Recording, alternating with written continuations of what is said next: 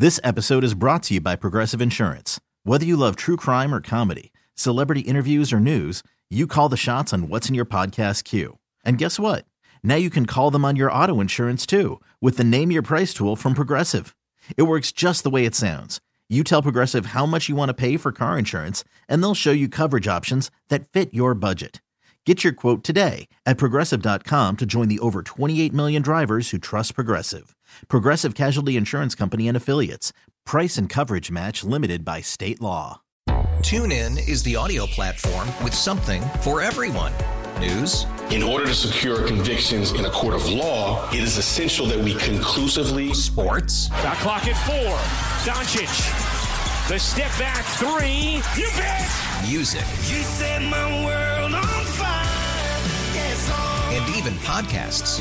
Whatever you love, hear it right here on TuneIn. Go to TuneIn.com or download the TuneIn app to start listening.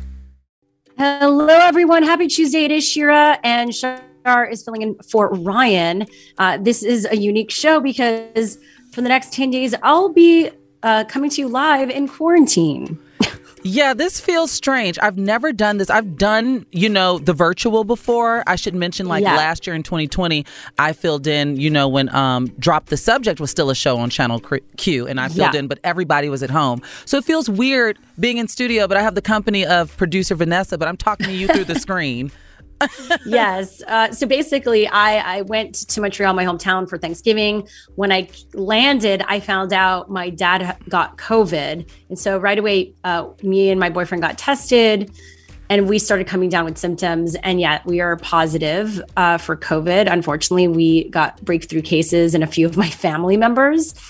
And so, it was an interesting Thanksgiving, to say the least. Now, are you concerned whether or not you all got like the regular COVID, or do you have the Omicron? I have no idea, honestly. I have the symptoms I have are, flu, cold symptoms, headache, definitely a lot of like that cold to sweaty, feverish. Yeah. So I feel like I might have been through the worst of it. So I hear the first 48 hours. Make sure you get you some electrolytes, Shira. Get you some electrolytes. I will. Go on down to the medicine store, the corner store at the corner of Happy and Healthy. I'm not openly endorsing anyone, but you know which one I'm talking about. And get you some electrolytes and feel better soon because we need you back. Well, I appreciate that. I'll be back in person next week. In the meantime, I'll be joining you virtually, but definitely starting to feel better. So I'm happy to be on the show today. And with you, Shar, we've got a lot coming up. We're going to be talking about bringing up inflation when it comes to asking for a pay raise. A lot of us need this right now as we go into our new contracts in the next year. That's at 3:35 p.m. Pacific, 6:35 p.m. Eastern. Plus, Adele is coming to Vegas. We've got the details in the T Report in a moment with Shar. First, let's get into some what's trending this hour, though, right now. Google released an online glossary of LGBTQ terms that include anti-gay slurs and demisexuals, but oddly enough, left out bisexuals and pansexuals entirely. I don't know how this happens when you come up with a list like this. They did this in conjunction with the LGBTQ plus language and media literacy program by Video Out. And they Google partnered with Men's Health on this too. They said the tool guides journalists through the complex world of LGBTQ plus vernacular. But of course, they included some important parts of that. Right. So I figured when I was first reading this that this would be Google's version of like the AP style book. When I was an undergrad, that's what we, swore by. That was the journalistic Bible, so to speak, if you had any questions on how to cover something. It was the Associated Press's style book. But I don't understand how, like you just mentioned, with the acronym of LGB, TQIA, plus, how do you leave out bisexual and then pansexual as well? And then, like you mentioned, this went through other channels, through the LGBT language and media literacy program and Men's Health magazine. How come no one flagged this? This is just so odd. It is really odd. LGBTQ Nation, who reported about this, said that the team that put the list of 100 words and phrases together was comprised of queer people also, which is very confusing. So, I don't know what happened, but they have mentioned that it was a mistake and they're going to be fixing it. A bit too late, though. Okay. And now let's move on to Omicron. The head of drug maker Moderna said and that COVID-19 vaccines are unlikely to be as effective against the Omicron variant of the coronavirus as they have been previously. And it sparks fresh worry in financial markets about the trajectory of the pandemic as well. Vaccine resistance could lead to more sickness, as we know, and hospitalizations, prolong the pandemic. And these comments from this CEO are triggering selling in these assets like oil stocks and Australian dollar. So not only obviously it's bad for all of our overall health for those who've gotten Moderna, but also it's leading to the economy kind of falling right. apart. And let's be honest, that is the real concern here. People are not concerned with lives. They're concerned with the economy. And I'm scared to see what American capitalism will look like if we have to be forced to go back into lockdown. Totally. I don't know if it's gonna happen, but that doesn't mean we're not gonna see it hitting the economy and our work, right? So it'll be interesting to see what happens from here. But finally, we did have breaking news today of a shooting that happened at a high school in Detroit. Under Sheriff Michael McCabe shared that the 15-year-old Oxford High School shooting suspect in custody is not telling us anything at this point. And here's more. Wow. This is the overhead scene of where this went down. This is Oxford High School, about 12:55 p.m. We understand one suspect, one person with a gun, apparently opened fire inside of the high school. Not clear what part of the high school, where this was taking place, but inside of Oxford High School, we know that that person with a handgun opened fire, at least striking 4 to 6 people. We know that 4 to 6 people have been hurt. Not clear if those are students, faculty, staff. I saw on ABC 7 that there's been 3 confirmed fatalities, unfortunately. So, yep. And that was what's trending this hour. Give us some good news with the T, Shar, please. I mean, please go easy on me, right? Adele super fans, get ready because she is headed to Las Vegas. It was just announced this morning that Caesars Palace will host Weekends with Adele. The shows kick off January 21st, 2022 and run through April 16th, 2022, where the 33-year-old British singer will perform 2 shows every weekend. So my prediction is this is going to sell out really fast because it's not like Adele is doing 6 shows every weekend. It's 2, probably 1 on Saturday and 1 on Sunday. And it's for a limited time. Now, I should mention that this will be Adele's first time, in concert, for real, since her last tour in 2017. So people are going to be coming all over, flocking to Vegas to go see Adele. Are you going to go, Shira? Do you want to go see Adele? This is one I feel like I would go to. I wish I'd gone to Lady Gaga's and Britney Spears. I feel like there's a few of those that I would have loved to see. Mariah Carey. I'll go check it out. I would have loved to see Mariah as well. I think Adele's is going to be great because what I envision is Adele's going to have the orchestra, right? You know, the CD's not going to be playing, but it's I feel like you have to go to the Adele show with a very particular person or group of people. You know what I'm saying? Would you go with your boyfriend to the Adele show? What does that look like? Possibly. It's a bit of a downer when you have a lover, talking about breakups and everything. Maybe go with your girlfriends. Or it can bring you closer, make you more introspective to your relationship. Yep. Exactly. We love the woo-woo-woo. Get some emotion going and then reflect on it after. Well, that's the T report for this hour. Okay. Well, next up, more on the Omicron variant and why it's raising concerns about global vaccine equity. Let's go there with Shira and Ryan, Channel Q. So global health experts are saying the new Omicron variant in Southern Africa, it stems from vaccine inequity. Africa remains the most under-vaccinated region of the world, with 7% of their population fully immunized. So joining us right now to break it all down is Carmen Pon, a global health reporter for Politico. Thanks for joining us. Thank you so much for having me. So first, do we know definitively that this came from Africa?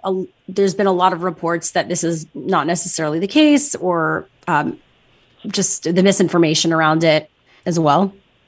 We do not. We do not know for certain where it came from. The only thing we know is that South African experts were the first one to identify it, to sequence it. They saw that there were cases picking up in one of their provinces, and they are driven by this variant. But at this point, we don't know if it came from somewhere else, and the South Africans were just the first ones to catch it.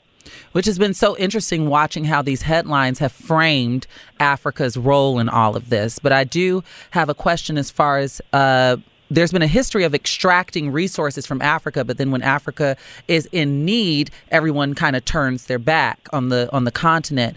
I want to know, with all of these extra vaccines, we see these stories all the time from the Philippines to the United States of extra vaccines. Why is it that only 7% of Africa is fully vaccinated? What's happening with this distribution? Is it inequity in that as well? There's been that was the main cause, the inequity of distribution. The African Union officials have complained that by the time they were ready to buy vaccines, there weren't any left to buy on the market, that rich countries had already bought them at the end of last year and early this year. Then we have the Global Vaccine Equity Effort, COVAX, which has also struggled to get all the vaccines that they had been promised, that they had contracts for, to be able to distribute equitably to African countries and other countries that didn't necessarily have the resources, like the U.S. and other rich countries, to have their own big deals with pharmaceutical companies. So that's one of the factors. Another factor is vaccine hesitancy, and this is a problem both in rich and developing countries. Mm-hmm. People just, in some cases, they don't trust that COVID is severe enough. They don't trust that the vaccines are safe, that, they think that they were developed very fast. So all this have really combined in a sort of toxic mix that have unfortunately helped or got Africa to the point where they are still at under 10% overall vaccination rate. And obviously there are countries doing better than others. And we must say South Africa is one of the countries on the continent that is doing much better than many other of its neighbors when it comes to vaccination rate. Yeah, with this being an unfortunate reminder about global vaccine equity and hesitancy, what can we learn from a moment like this? One of the experts I was speaking to said that in the previous waves that Africa experienced, which I think there were 3, at some point you kind of lose track of the number of waves on different continents, when there was a high need for vaccines, a high demand, they didn't have them. And then they came maybe at a time when, the wave had passed, so people relaxed. They didn't get them anymore. They thought, okay, this is done. We don't need to worry about it anymore.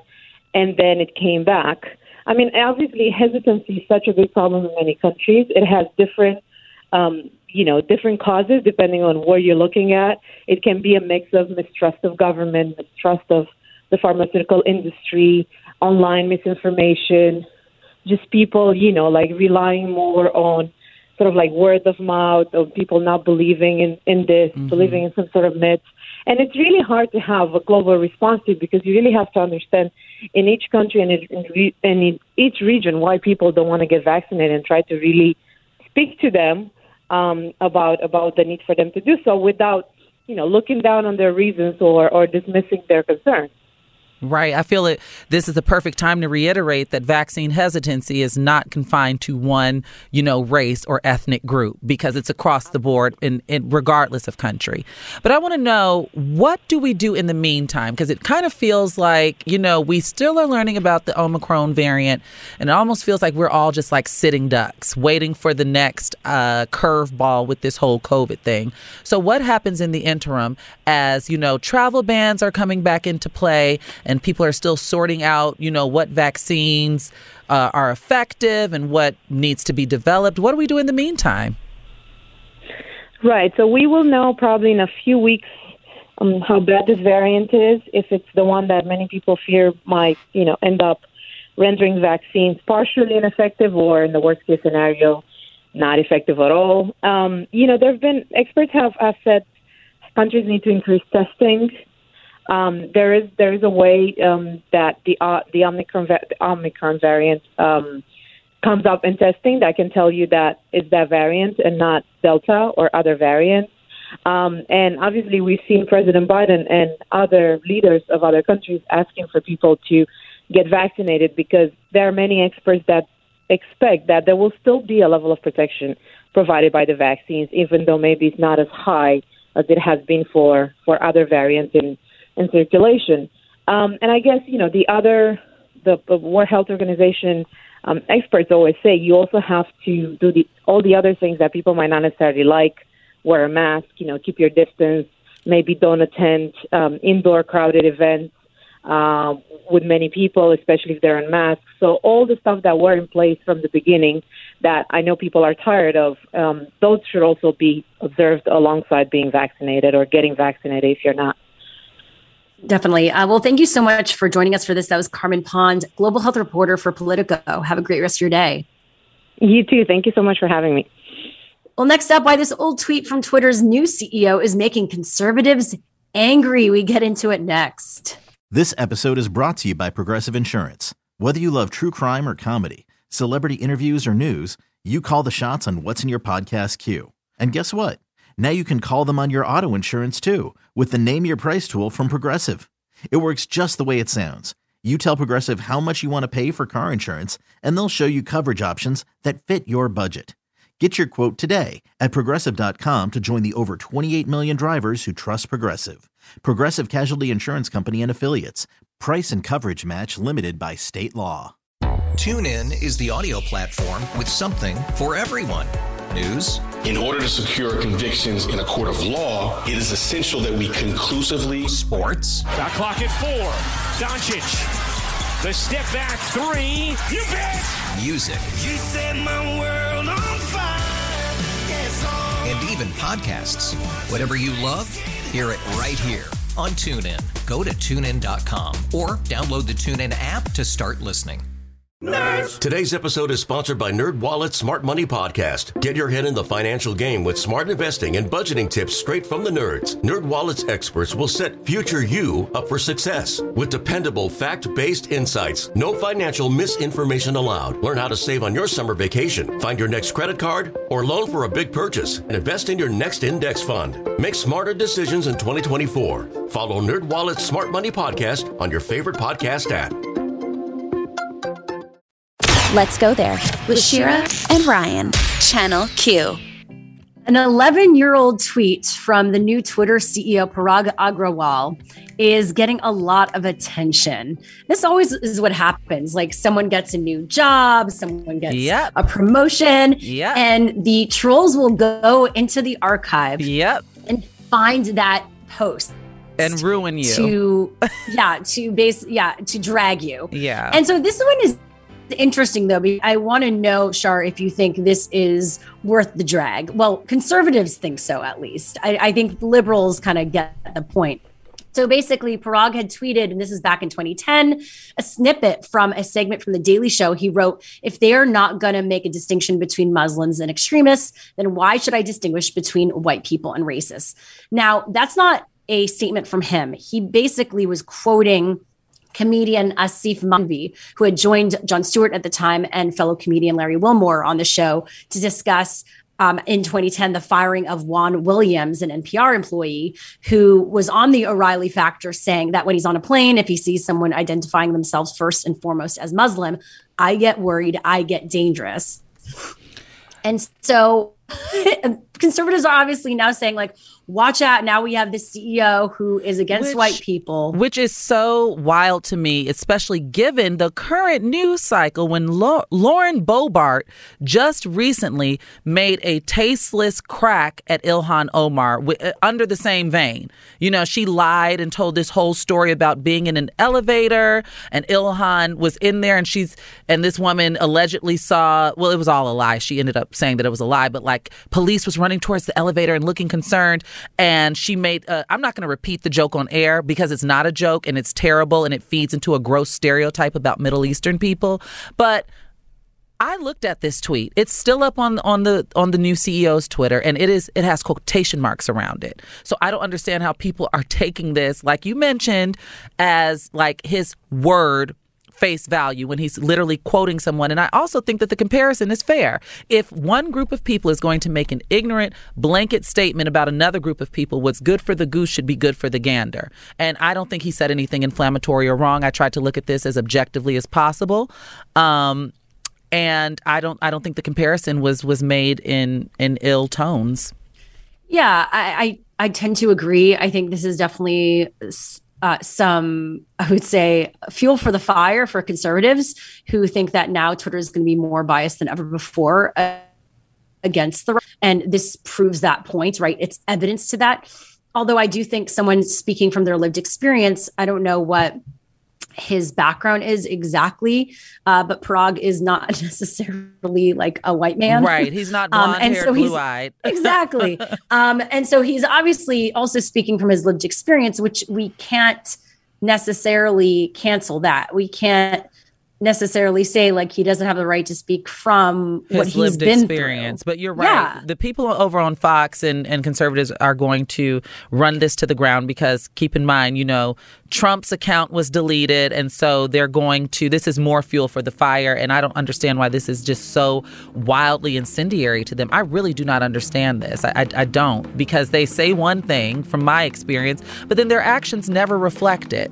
Their actions hardly ever, I should say, reflect it. So I think that this is going to go away. This is really only drumming up amongst certain groups. And I do think that this will go away, especially because this man is not a celebrity. We're not going to see him every day, engaging every day. He's literally Twitter's new CEO. So Jack Dorsey made news a lot, but hopefully this new one will be a bit more low key and they'll focus on the product. They'll focus on the platform and doing the right thing. Let's go there with Shira and Ryan, Channel Q. Okay, we are back and it's Shira Sharjah Sells filling in for Ryan in the studio. I am coming to you virtually via Zoom, so thank you for your patience. If you hear anything, I'm in quarantine for the next 10 days. Yes. We miss you, Shira. Vanessa and I miss you. I miss you too. It is a bit of a wonky show, but you know what? We're powering through it and we're giving the people the good talk and the good headlines. Exactly. Oh, yes. Catching you up on everything that you need to know. We're going to be telling you more about what this woman did in a sad attempt to get her ex to text her. That's later on this hour. It's always amazing to uncover these stories. They come from social media, from TikTok, and you're like, really? Yeah, I gotta say, on the other end of heartbreak, I just try my best not to judge because you just never know how you're going to act. That's true. Heartbreak will reveal some things about you. That is true. Plus, we are honoring a fashion icon and designer who left us way too early. That's in the T report in a moment, so stick around for that. First, let's get into some what's trending this hour, though. Hungary's parliament passed a resolution today, which will empower the government to hold a referendum on LGBTQ issues, raising Prime Minister Viktor Orban's anti-LGBTQ campaign to a new level as he heads into an election race next year. Now, Orban is a nationalist who has been in power since 10. And this year, he proposed a referendum on ruling party legislation that limits schools teaching about homosexuality and trans issues, stepping up the culture war within the European Union. That is insane to think about, right, Shira? Yeah, thank you, Shar, for jumping in on that. It's really sad and scary what's happening in Hungary, and so the hope is that some of these countries will make a change, but it's hard to when they have leaders like this still in power. And I always wonder what the driving force is. I think it really frustrates me as a trans person. It just seems like, even within the United States, I often say trans people have been placed in the middle of a culture war that we didn't ask to be in. But it seems like that's what unites the right and the left. So let's sweep under the rug, gun reform. Let's ignore poverty and hungry children and what have you, climate change, and let's focus on being anti-LGBTQ, because no matter how liberal you are or how conservative you are, it seems to be that's the place where a lot of people come together to agree, which is so odd to me. And it's very disturbing. But yeah, I hope Hungary gets it together because that's not right. Definitely. Well, let's move on to what's happening right here in the U.S. Fed Chair Jerome Powell predicts an economic impact from the Omicron variant. Here's what he had to share today.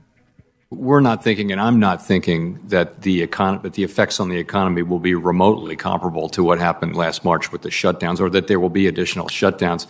We've tried to adapt. We're focused on maximum employment and price stability, and we've tried to adapt our policy as we've moved along. We'll continue to do that. Well, the economy is a growing concern, as we mentioned, top of the hour, with this Omicron variant, because we don't know which way the pendulum is going to swing at all. It's very scary, actually. That is true. So just like, let's look out for our health. Let's look out for each other and do the best we can as we continue to be in this pandemic. Let's not forget. And continue to wash those hands and mask up. Exactly. Make sure that when you're around people, and I learned this the hard way, make sure everyone's negative. Oh, okay? You're talking about everyone in studio? Whole family. You're talking about everyone in studio is negative? I don't know. It's like, that's the real thing. It's like, you could have but you got to make sure people are negative or just stay in your bubble. Yeah. Okay. Let's move on to this announcement today because Dr. Oz, the talk show host, announced that he's for Senate in Pennsylvania as a Republican. What? You know what? This doesn't surprise me because Mehmet Oz is in a certain financial bracket. But this, I don't know. I don't know. Maybe but you know what? We are looking for right now in this country, in order to keep bipartisanship or the idea or theory of bipartisanship valid, we need Republicans like Dr. Oz, I'm guessing. I don't know how he is politically. I only know the man that I know through the TV, and he seems to have a bit of common sense when it comes to social issues. I don't know about his advice as a physician, but when it comes to social issues, he tends to have a bit of common sense about him. And there has been a rallying cry for Republicans with common sense to step to the forefront, because right now it appears that that entire party is Team Trump. And we know that Team Trump has no common sense. That is true. Yeah. He wrote this in this guest column published by the Washington Examiner, where he talked about this announcement. He said, "We're angry at our government and at each other. We have not managed our crisis as effectively as past generations. During the pandemic, I learned that instead of solutions." That's right. That is why he's running for the U.S. Senate, to help fix the problems and help us heal. You know what? This statement kind of reminds me a lot of what Matthew McConaughey was saying, even though he revealed that he is not going into politics, right? We know that Matthew McConaughey will entertain the thought of running for governor of Texas. But let's head on to the T Report. So Virgil Abloh, I don't know if you know about this, Shira, but it was announced, it was the most shocking news on Sunday, I'd venture to say, founder of the fashion label Off-White and the current, at the time, menswear artistic director at Louis Vuitton, passed away suddenly and caught everyone off guard. Well, the news caught everyone off guard on Sunday morning. He was only 41. Louis Vuitton and Abloh's personal Instagram account confirmed his passing. It was revealed that the Chicago native had battled cardiac angiosarcoma, which is a rare and aggressive cancer of the heart, for at least 2 years. I want to know how you get screened and diagnosed for that. Cancer of the heart. That's such a particular place, you know?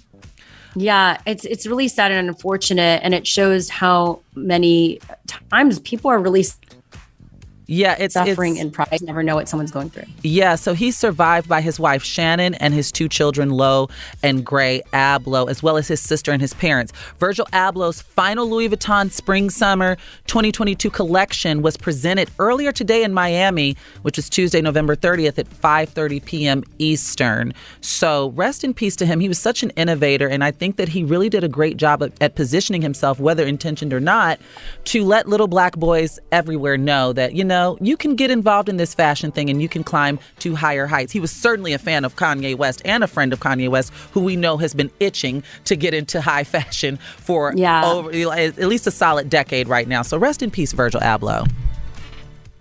Yeah, sad. That's the T Report for this hour. We'll be back in 2 minutes. Let's go there with Shira and Ryan, Channel Q. Now, we hear this phrase a lot these days: remember to take up space, or sometimes we might say, you're taking up too much space, right? Mm-hmm. But what does that actually mean? Joining us right now is Alex Jenny, a licensed clinical social worker and known as the drag therapist. Thanks for joining us again. Great to have you back. Yes, I'm so happy to be here with you all. So first, as we get into this conversation, I guess let's define what it means to say, take up space. Absolutely. I mean, I think there's a lot of different ways for you to define it depending on the context. But to put it simply, in a lot of the work that I do with clients who are wanting to work on trying to take up space, it means making room for your authentic emotions, feelings, experiences, and feeling like you can share those parts of yourself without feeling like you're being, quote unquote, too much. Yeah, I know that oftentimes as a Black woman who is also trans, there is almost a fear of retribution, as if Black women are robbed from showing a range of emotions. You know, if I get upset, boom, angry Black woman, you know, like that type of thing. I want to know what your opinion is on, with marginalized groups taking up space on a lot of varying, you know, social media platforms, for example, where there seems to be this push for silence. We've seen so many times with content creators, for example, the TikTok dances that have been stolen from Black or Latinx creators. And then there's an Addison Rae on Jimmy Fallon, for example, that's doing their choreography, but she's amplified because of, I guess, some of the systems at work, systems that we're up against. So how do we take up space if there seems to be a push of continuously silencing marginalized groups on social media across the board? I mean, that's all the more reason to take up space, right? To try to push back against that work and to say, you know, my art, my voice deserves to be shown and represented, and also to learn how to be protective of our creative property, you know, and making sure that people aren't just going to take advantage of the things that we're trying to put out there and pass it off as their own, you know. But there are, like you said, real consequences to trying to take up space sometimes that can result in harm, in getting our work stolen, and in hate comments and things like that. So it's difficult to balance. Yeah. Yeah. And with you, and I follow you on social media, and you're so amazing, really showing who you are and inspiring so many people. Why is this such an important topic for you and your work?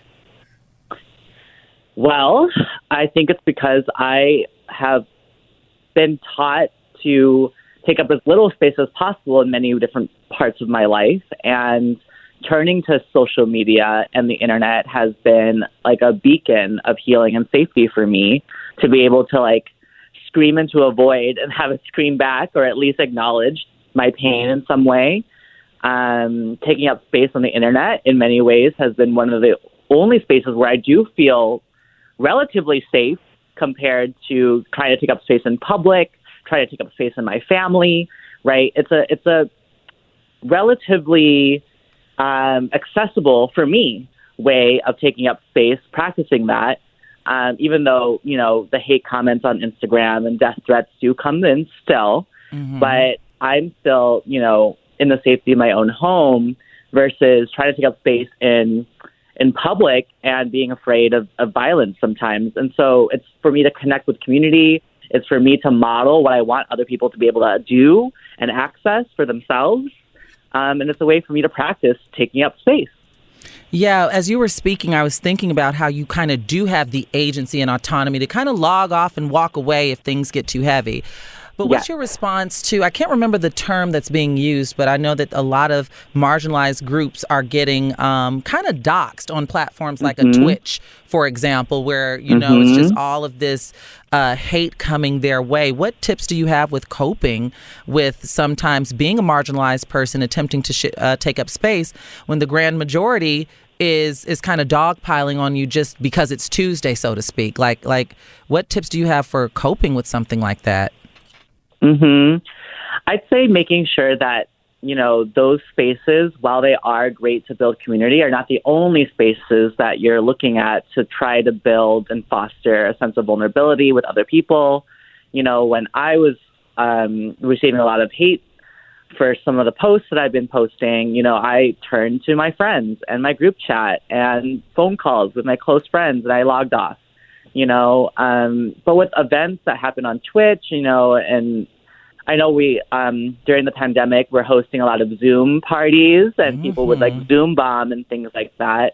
I think it is about strategizing around how to handle those things when it happens, and then making sure, again, for yourself that you have sources of support to turn to when you do feel like you need to take a step back and log off and get off of those platforms. Well, thank you so much for being here and for sharing this. And again, in the article, Mic.com, you talk about this mantra. Do you want to just leave us with a mantra to tell yourself if you feel like you don't deserve to be in a space and that you deserve to take up space? Yeah, I jokingly talk about the powers of delusion, kind of reclaiming the things around my mental illness. And when I was starting to navigate public spaces and people would stare at me or make comments, I would always say, I deserve to take up this space. They're staring at me because I am so beautiful. And so, that's the mantra that's helpful for me. And I hope that other people find their own mantras that help them take up space, because we are worthy and deserving to do that. Oh, thank you so much. That was Alex Jenny, a licensed clinical social worker and the drag therapist. Great having you back. Thank you so much. Well, next up, should you bring up inflation in a pay raise request, and how to do that? We get into it next.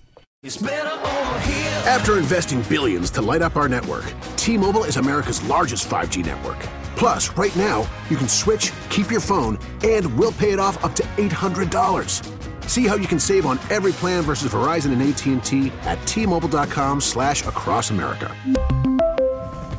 Up to 4 lines via virtual prepaid card. Allow 15 days. Qualifying unlocked device credit service ported 90+ days with device and eligible carrier and timely redemption required. Card has no cash access and expires in 6 months. If your day sounds like, we need the report ASAP,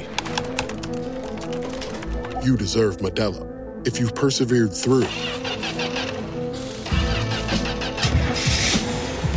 you deserve this rich golden lager with a crisp but refreshing taste. Or if you overcame, 2 more reps, 2 more. You deserve this ice-cold reward. Modelo, the mark of a fighter. Drink responsibly. Beer imported by Crown Imports, Chicago, Illinois. There are any number of reasons you might consider selling your home. That's where an agent who is a realtor comes in to navigate the process to sell your home in a way that's right for you. Because that's who we are. Realtors are members of the National Association of Realtors. Let's go there with Shira and Ryan, Channel Q. Okay, as we know, inflation has hit the U.S., reached 6.2% in October. That's the highest it's been in more than 30 years. Now, interestingly enough, a lot of us are dealing with contracts and reviews with our employers. And should you be involving the inflation conversation into your negotiation?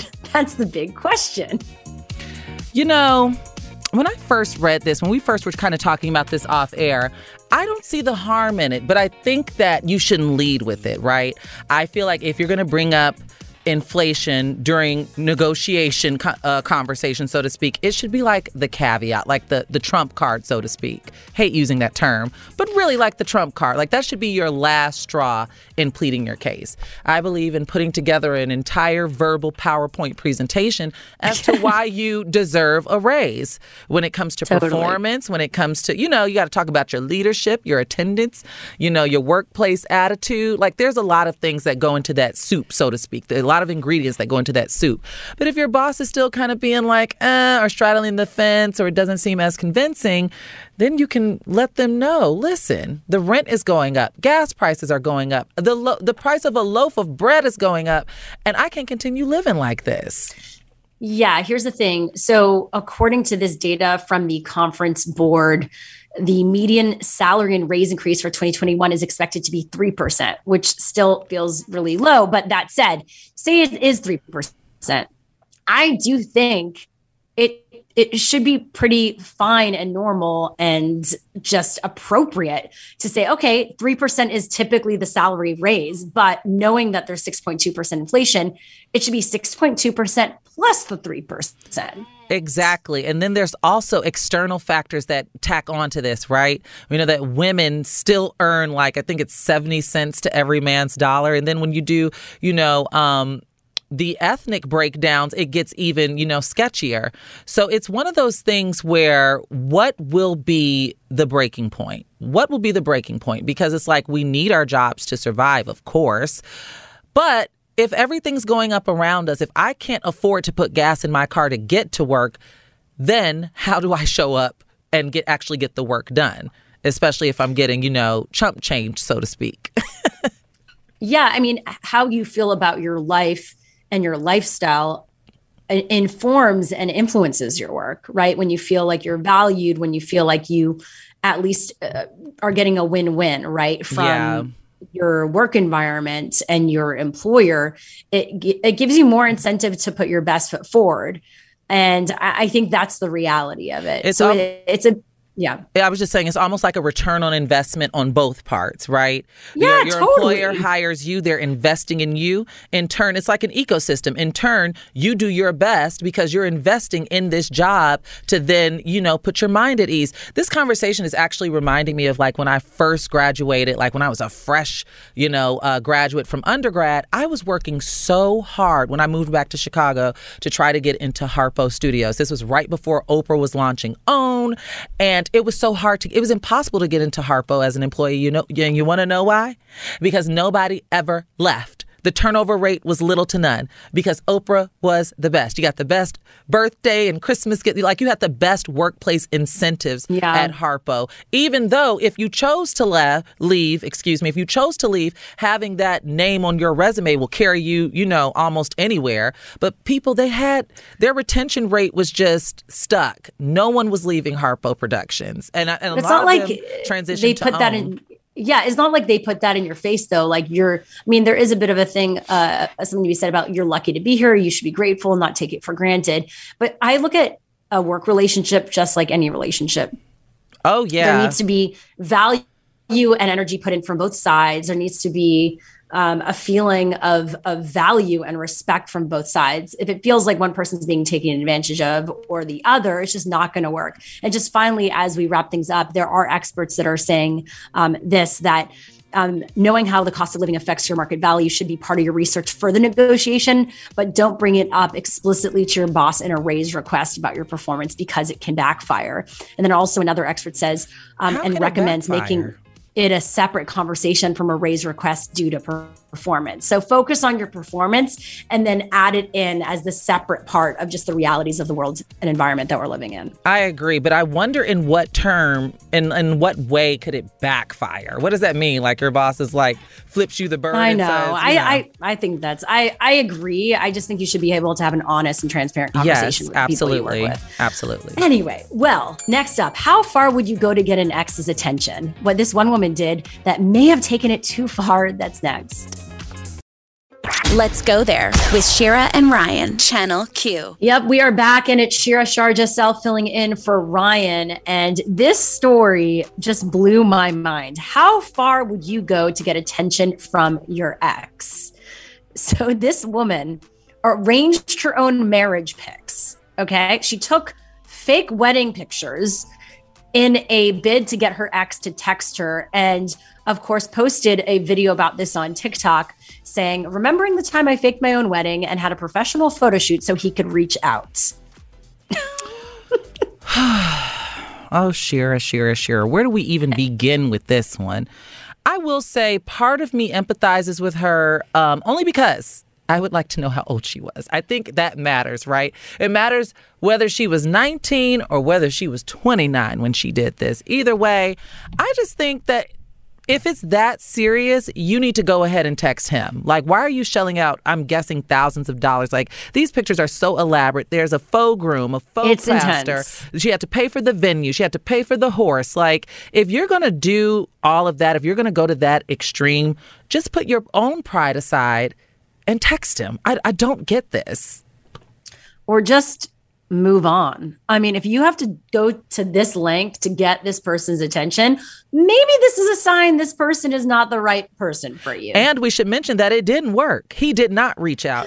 And she should probably take a step back and look at the ways in which she contributed to her own suffering. This just seems toxic on both ends, maybe, right? Because why would you even position yourself to have someone text you? Like, I don't know. This is weird to me. It's weird.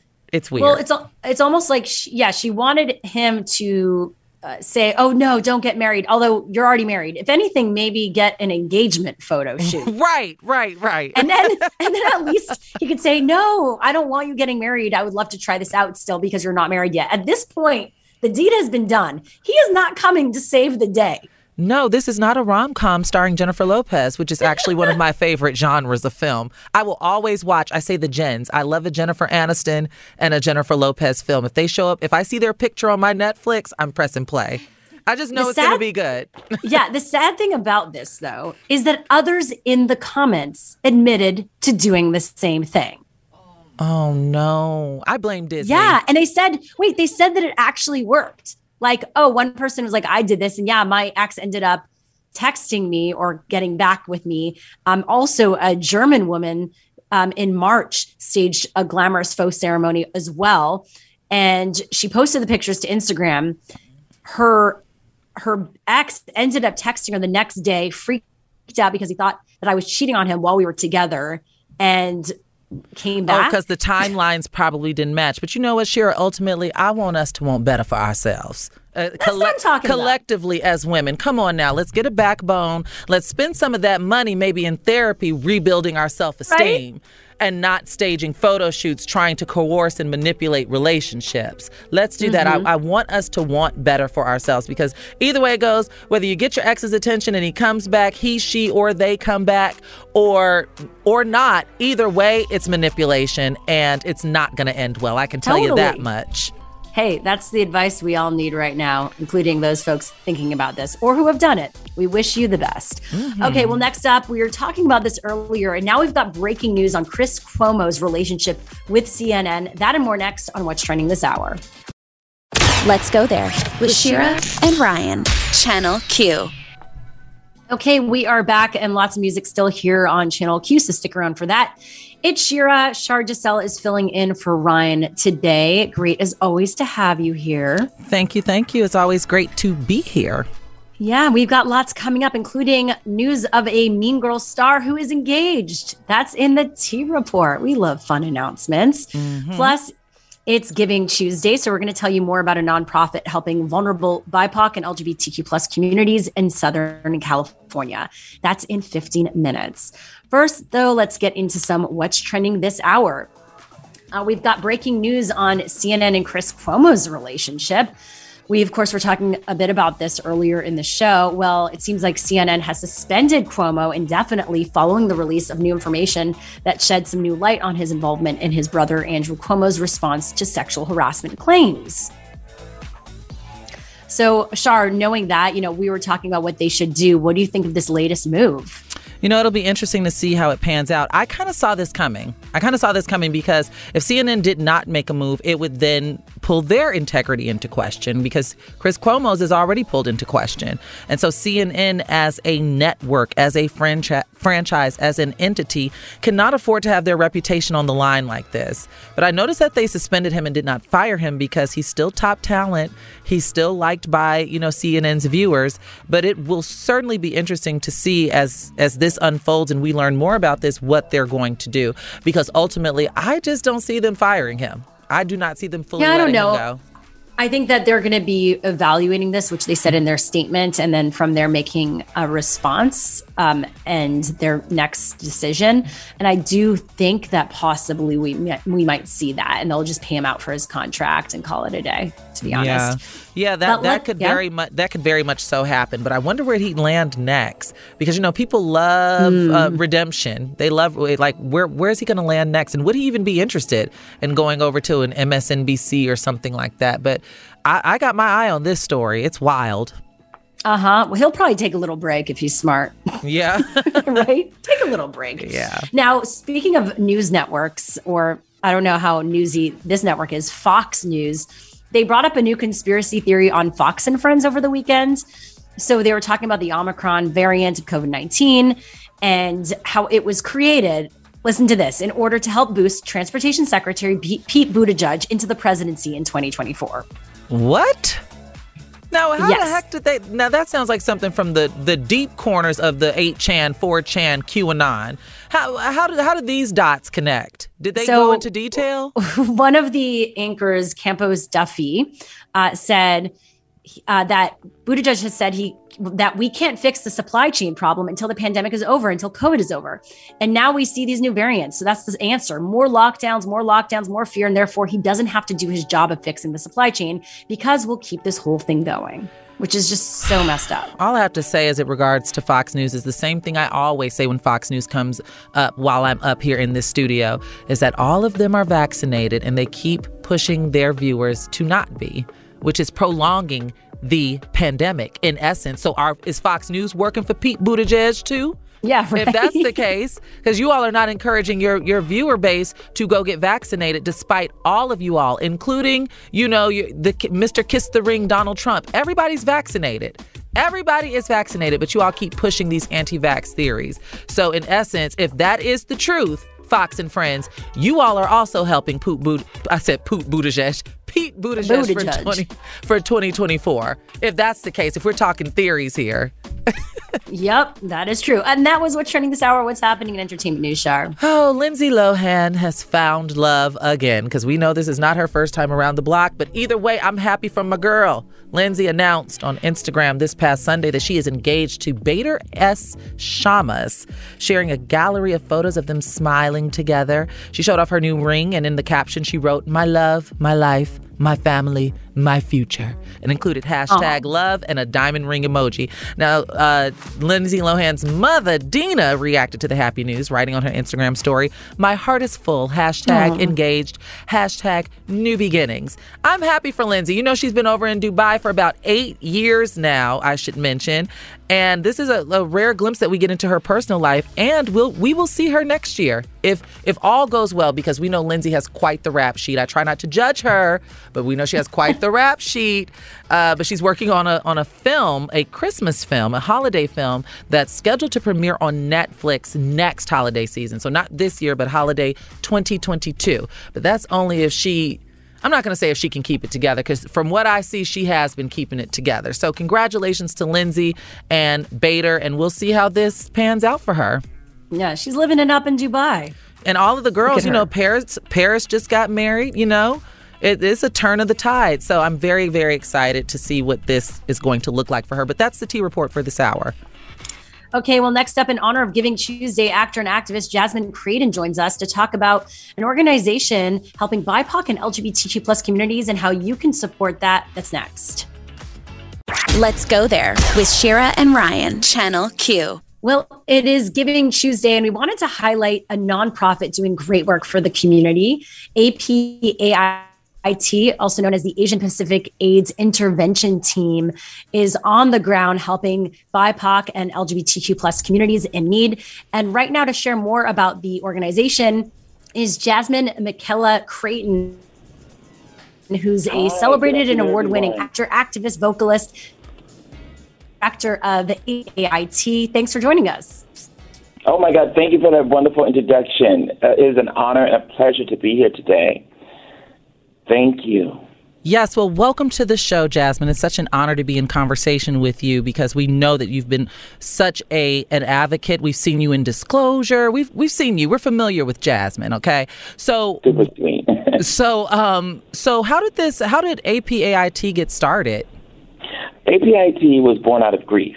It was around the first pandemic with the AIDS crisis, and the API community wanted a place where their voices were heard and their voices were cherished and honored and celebrated, and they wanted to feel some sense of comfort and some sense of belonging. So they created their own grieving group that grew into something much more grander, where they started reaching out and to other orgs and other community partners, and were able to get grants and establish themselves as a leader in the work against the fight against AIDS and HIV. Wow. So it started out of grief. That's something that. How has that evolved? Yeah. Go ahead, Shira. I just want to know how it's evolved over time as 35 years. We're coming up on our 35th anniversary. We're having our big gala in June 16th. We're excited. And so how it has evolved is I get to sit here as a Black trans femme doing the work, right? They've expanded and opened the space up, for all of us to, expand and grow. And so over the years, they've provided housing opportunities, mental health, behavioral health, HIV intervention prevention programs. They run the gamut. They have a food pantry. Actually, we're raising money for the food pantry this Saturday to honor World AIDS Day. So the work continues. It never stopped, even throughout the pandemic. Wow. Tell me more about the amazing housing initiatives that are led by APAIT. Yes, I would love to. I just want you to know our vision is to advocate and educate and achieve optimum health and well-being for the vulnerable populations. And our mission is to positively impact the quality of life for vulnerable communities experiencing behavioral health challenges, housing insecurities, which I'm going to speak of, and HIV and AIDS, the risk of HIV and AIDS. And I wanted to say this. People are not going to be engaged in their mental health or physical health or whatever kind of health if their basic needs are not met. Mm-hmm. And so housing is a source of recovery. Housing is a necessity. So when we, about 4 or 5 years ago, we were engaging with the city and coming up with ways to really intentionally support trans sex workers that were navigating on Santa Monica Boulevard. And when we started engaging and providing services, we found that a large majority of them were homeless. So that's when our journey in the homeless spectrum really got started, is that we really wanted to be able to give them well-wrapped around services so that they could really find a safe space for them to heal and grow.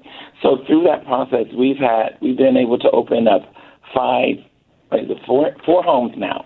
We have a home specifically for trans women here in LA. Actually, it's one of the first in the nation because it's a collaboration with the Los Angeles Housing Authority as well as HOPIC. Oh, wow. And it houses 20 trans women or trans femme identified individuals here in the greater city of Angels here in Los Angeles. And then we have a queer inclusive home that was bought for us by our, our board members. And that, when I say queer inclusive, everyone can live at that particular house. And that is a collaboration with DMH. So the goal is to really have folks engage in all aspects of their healing and their health. So we provide therapists, we provide psychiatrists, we provide caseworkers, and peer health educators. So we're taking a well-rounded approach. And then we have a home specifically. We have two permanent housing initiatives where one is for HIV, it's for comorbidity, so someone that's experiencing or living with HIV and with a substance use in their background. And this particular home is a collaboration with the West Hollywood City Org Housing Corp. And it's a 22-unit apartment here also in Los Angeles. And the last one but not least is Miss Sarah's house. The first one's named Casa Zuma, and I'll tell you about the names. Second one's Auntie Melly's, the queer inclusive one. And then Sarah's place is in Compton, California, and it's a 10-bedroom permanent supportive housing program where folks can come that are low acuity, right? They can kind of move about, have jobs on their own. And so all the homes are named after folks that either worked at APIT or that were thoroughly engaged in the services here at APIT. Amazing. Thank you for breaking that down, because that was definitely going to be my follow-up question. Go ahead, Shira. I know because we have to wrap things up, but it is Giving Tuesday, so we want to know how people can get involved and support the organization. What do you have to share today with that, the promo? Well, I will say every donation is intentionally used to supply and support community at the greatest level. And APIT.org or APITonline.org, anyone can go there, make a donation. You just let us know that it's come from Q. I want to thank James Simmons, who is part of our board and has done incredible work with really getting our name and our initiative and our work out into the public. I always say that we're a boutique agency doing major work in the city and beyond. A lot of our clients are coming from detention centers. They've been incarcerated. They're coming from other countries where they have been ostracized or criminalized for being who they are and who they choose, to be in there. And so we're just doing work that is intentional and necessary, and it's time sensitive. And that's why the giving is important, because a lot of the programs that we engage with, are 90-day programs. So we got to make sure that we're able to continue providing services for the clients thereafter. Definitely. Well, thank you again. That was Jasmine McKella Creighton, who's an activist, also Associate Director of APAIT. Thank you so much for being here. We really appreciate it. Really do. Q, you rock. We appreciate the work you're doing, and thank you for keeping us abreast and alive in the community. Oh, thank you. Thank you. Well, next up, how to learn the difference between who's in your corner and who's in your business. We break it all down after this. Let's go there with Shira and Ryan, Channel Q. Is there a way to tell if someone is rooting for you or spying on you? Now, this is a question. You're inspired. I'm going to give some credit to The Real for bringing this up. But it definitely brings up a good question, because there are those relationships where, someone's asking all these questions about your personal life, your professional life. And I don't know if this happens to you, Shar, but you're wondering, why are they asking so many questions? Is it coming from a sincere place? Mm-hmm. I have been in this situation more times than I'd like to admit, especially being in Southern California and working in the entertainment industry. I think that this really just boils down to discernment, because I find that much like every relationship, reciprocity is the name of the game. So if you're coming to me being a leech or trying to get information from me, but there's no fair exchange, and I should mention that I'm saying this in the name of positivity, right? If there's no fair exchange, there's no need for me to be around. And if you're asking me about friends or associates of mine in a negative way, almost like in a gossipy type way, it's over. It's a wrap. I put a nail right there, because it's like, who sent you and why are you asking me? You go ask Shira about her business. Don't come to me at the party at the open bar asking me about Shira Lazar. You go. She's right over there. You go ask her. Or you DM her. Oh, so I've noticed. You tell them. I've noticed certain things like that. And like I said, I think all roads lead back to discernment. You really have to step back and look at, because people's intentions are there. They reveal themselves no matter how good of an actor they are, no matter whether or not they're gunning for their Oscar and playing in your face. Their intentions will always reveal themselves, even if they're just not as crystal clear and in your face to begin with. Totally. And I always say, if someone is gossiping a lot to you, and of course there's safe spaces, if that person's your good friend, but if most of your conversation is gossip and judgment of other people, who's to say they're not doing that about you behind your back? I always say, someone will reveal who they are in every and any conversation, right? Yeah. And you shouldn't take yourself out of that. So that's one. I also think, there's the balance between asking, getting details and asking questions, but then you don't want to have a conversation with someone who's not asking any questions, but it is a give and take. And it's always about, it comes down to emotional intelligence, right? Yeah. Do you feel like you're around someone and they give you anxiety when they ask you questions, you feel uneasy? There's something about that, trust that instinct, and maybe, test it out. A few times when you hang out with that person, let their actions and words speak and measure, guide you with how you're going to. And measure how you feel when you're around them, when you're in conversation with them. That's also a big thing. Yeah. And of course, how they do things later on will predict or will help you figure out who they really are, right? Sometimes you might have an issue with someone the first time you meet them. I'm always at a certain point, if you're always feeling the same way about that person, you got to trust that. Yeah, you do. Because it's literally, it's right there. It is right there in your face. I'm also not interested in having conversation with people. Don't invite me out to brunch and ask me 21 questions. Let's relax. Let's try to get to know each other. Don't just have me out here to interview me and then, I don't know. It's just, it's a lot of weird stuff floating around out here. But this is an interesting topic. I'd love to hear what everyone else has to say about this. Yeah, at LGT shows, where you can find us on social media. Vulnerability comes from both sides. Remember, if you expect someone else to be vulnerable with you, you got to be vulnerable with them. Yep. Or else that is a red flag. Don't be that red flag. Let's go there with Shira and Ryan, Channel Q. We're wrapping up the show as we always do with our Yes Queen of the Day. Yes, Queen. That's the best I can do it today, Shira. That's the best I can do it. It's all good. It was good. It was good enough. Now, this one is a little bit of an outside the box one. We want to celebrate these gay Aussie penguins, Sven and Magic, who are still making, as Out.com said, Svengic at Sea Life Aquarium in Sydney. So a spokesman for the aquarium revealed that the famed same-sex Gen 2 penguin couple will celebrate the 3rd anniversary of their partnered relationship with a special frozen fish cake. I hope they have hot sauce. Right? This is just so cute and fascinating because penguins actually don't typically mate in this way. And so that's why they become really famous for their relationship. Well, you know what, Shira, before we get out of here, I want to give one more yes, queen, to both you and myself for powering through today's show, given the circumstances. I think that we deserve a yes, queen. Thank you. Because we did it. We held it down for 4 hours, live radio, glitches be damned.